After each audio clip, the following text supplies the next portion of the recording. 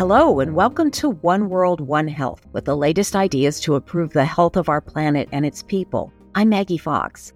All of us here on planet Earth are facing problems such as pollution, climate change, and infectious diseases, both old and new. Animal health, human health, plant health, and the climate are all linked. This podcast is brought to you by the One Health Trust, with bite-sized insights into ways to help. Dr. Sabine Franklin, a post-doctoral researcher at Yale University, has been looking at how communities in West Africa organized after the horrible Ebola epidemic in 2014 to 2016. It killed 11,000 people. Communities worked together from the ground up to make things healthier. In this episode, we're chatting with Sabine about what she found and how she thinks it applies to the ongoing COVID pandemic and future possible pandemics. There are plenty of threats out there. Sabine, thanks so much for joining us. Thank you for having me on. It is a pleasure to be here. Sabine, first tell us a little bit about your work in the countries of West Africa that were affected by Ebola. The three main countries that were affected by the Ebola virus disease during the 2014-2016 outbreak is what we would call the Mano River region countries. These were Guinea, Liberia, and Sierra Leone. So I guess to kind of understand a little bit about what happened, kind of need to go back a little further before 2014. These three countries were in a state of recovery from the civil wars. They had 2 decades from the 1980s to 1990s of civil wars that had actually spilled over into each other. So it started in Liberia, and then it spilled over to Sierra Leone, and then a little bit of Guinea also had some conflict. So they were in recovery. A lot of their infrastructure had been destroyed. So when we think about infrastructure, we're talking about money, people, and things. So the roads were pretty much destroyed. Buildings, hospitals, schools were, burned down during the wartime, as well as people fled or were displaced. Where the Mano River is, where it interconnects all three countries, that border area, is where the civil war, where the conflict started. And it is also where Ebola started in 2014. So it's actually not quite a coincidence that Ebola kind of came out from this area, if we think about the virus being very rural dominant. And there's also a lack of healthcare infrastructure. So people were very sick.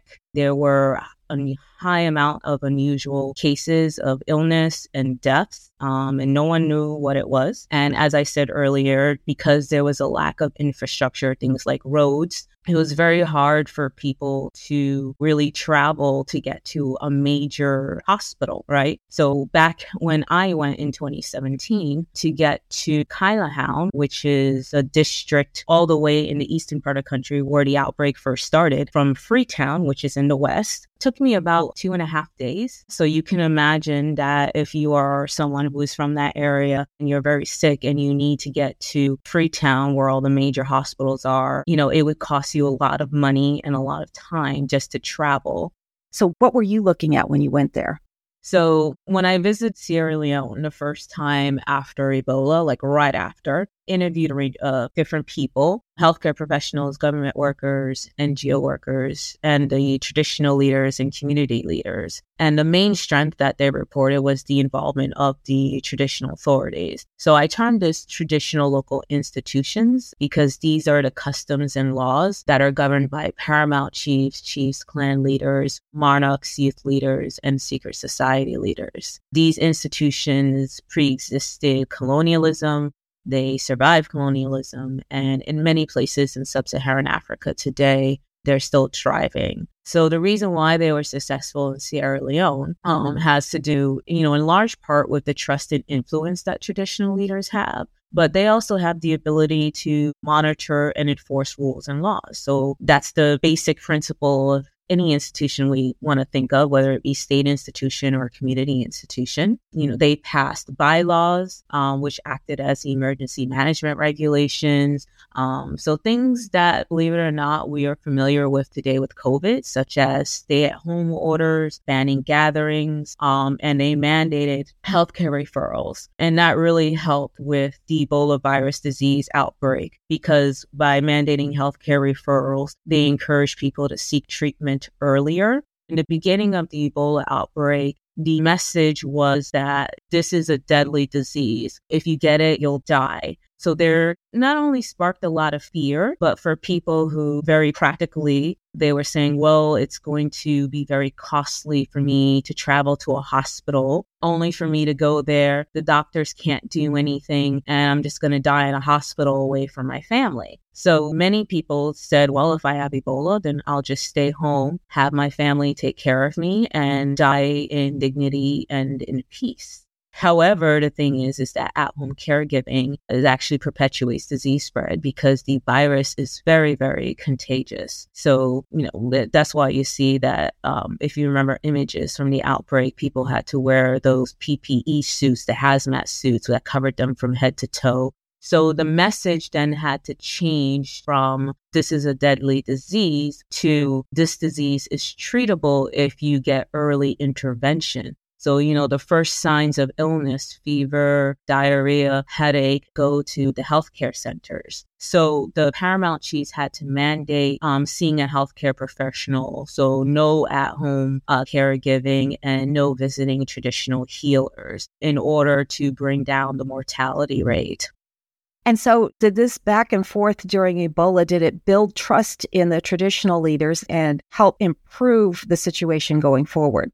Well, I think that traditional leaders, particularly in Sierra Leone, always had the, high levels of trust and influence from local communities, right? So if we think about the rural areas, those rural communities like in Kailahoun and Kenema, where they were pretty isolated from state institutions, a lot of times it is those traditional authorities who are in the presence of people's lives every day rather than the state. So I think that it was just natural, in 2014 for those traditional leaders to step in and say, okay, listen, this is getting out of control. We need to get together and agree on a set of public health rules to try to get this outbreak under control. So I think the trust and influence is already there. But what happened after Ebola is that the state realize how much they really needed the involvement of community stakeholders. And so they integrated them further for COVID-19.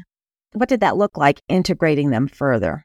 The response for COVID-19 was more proactive and just more immediate in terms of having those structures of social mobilization and information dissemination. So many of the folks that I talked to said that as soon as they heard about COVID-19 in China, the government already started calling meetings with traditional leaders, as well as a wider variety of stakeholders. So educators, religious leaders, and, other community leaders were also included in those meetings to talk about, okay, this is COVID-19. This is what is being reported so far. And so we want people to be on alert for this, alert for any type of symptoms, any unusual cases of, say, pneumonia, etc. And then as the information with COVID-19 evolved in terms of learning more about the disease and learning more about the case definitions, that information was disseminated down through their social mobilization pillars.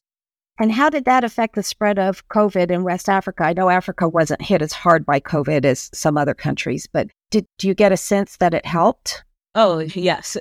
So I would say 100% of all people that I spoke to, and, just keep in mind, I went to 5 different districts and I interviewed 10 people per district. So that was pretty much a universal response that this helped and it was better than the response to the Ebola virus. I would characterize the response in Sierra Leone being mainly preventative as opposed to, just kind of waiting for the disease to come and then react. Right. So they were trying to prevent COVID from even entering the country. They took measures, such as closing the border and screening any visitors that landed through at Lungi Airport. And that's actually how they were able to catch their first case and then immediately initiate contact tracing of all those who are on the same plane to monitor them as well. It was definitely more of a preventative spread. And realistically, they had to do that. If you think about countries like Sierra Leone and Sub-Saharan Africa, they rely so much on external funding for their healthcare systems as well as public health emergency response. But this time around with COVID, it was Western countries, the donor countries, the funder countries, right,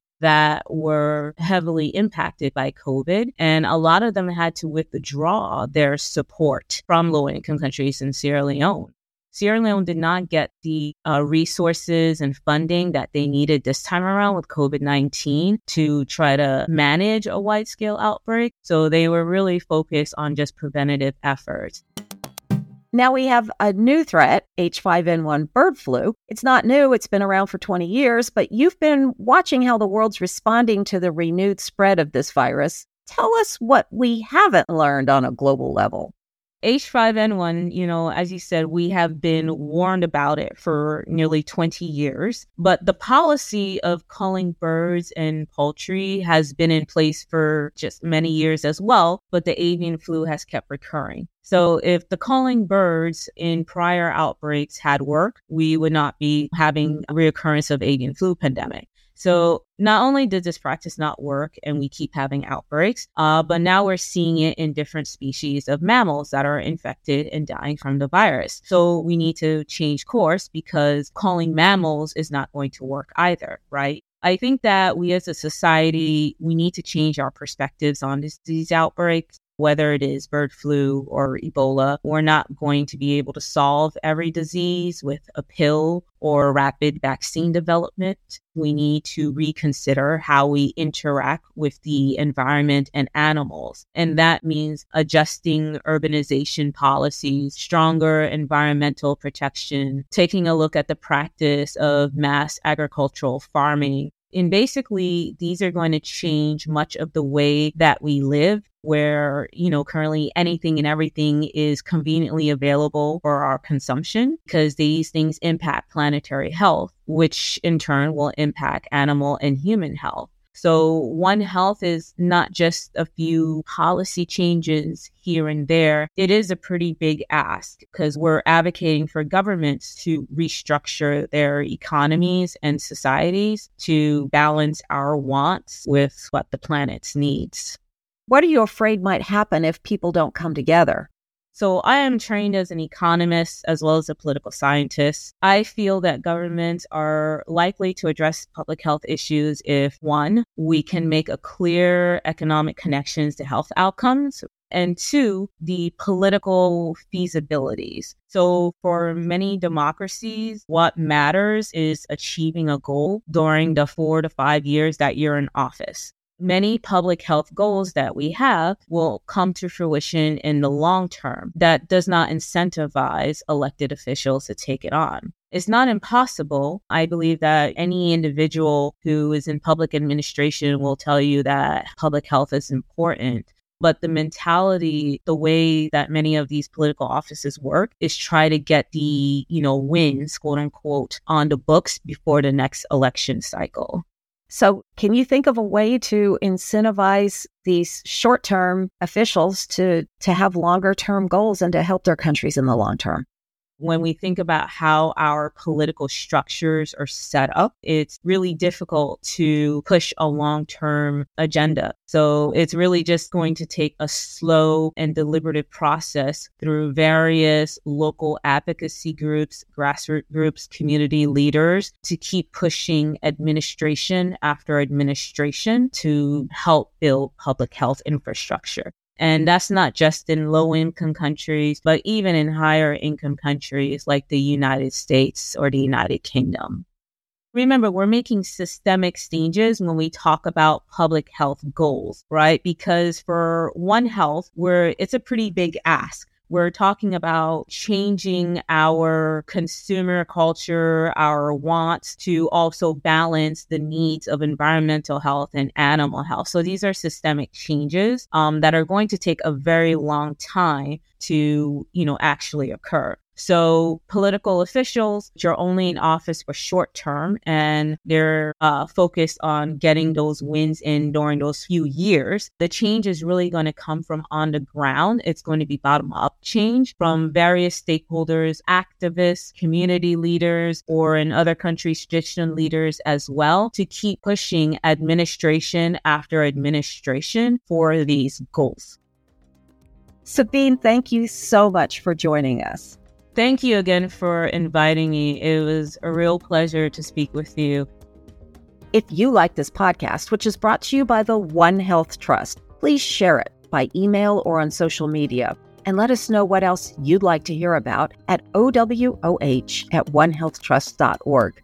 Thanks for listening. Thank you for listening to One World, One Health, brought to you by the One Health Trust. I'm Ramanan Lakshminarayan, founder and president of the One Health Trust. You can subscribe to One World, One Health on Spotify, Apple Podcasts, or wherever you listen to podcasts. Follow us on social media at One Health Trust, one word, for updates on One World, One Health and the latest in research on One Health issues like drug resistance, disease spillovers, and the social determinants of health. Finally, please do consider donating to the One Health Trust to support this podcast and other initiatives and research that help us promote health and well-being worldwide. Until next time.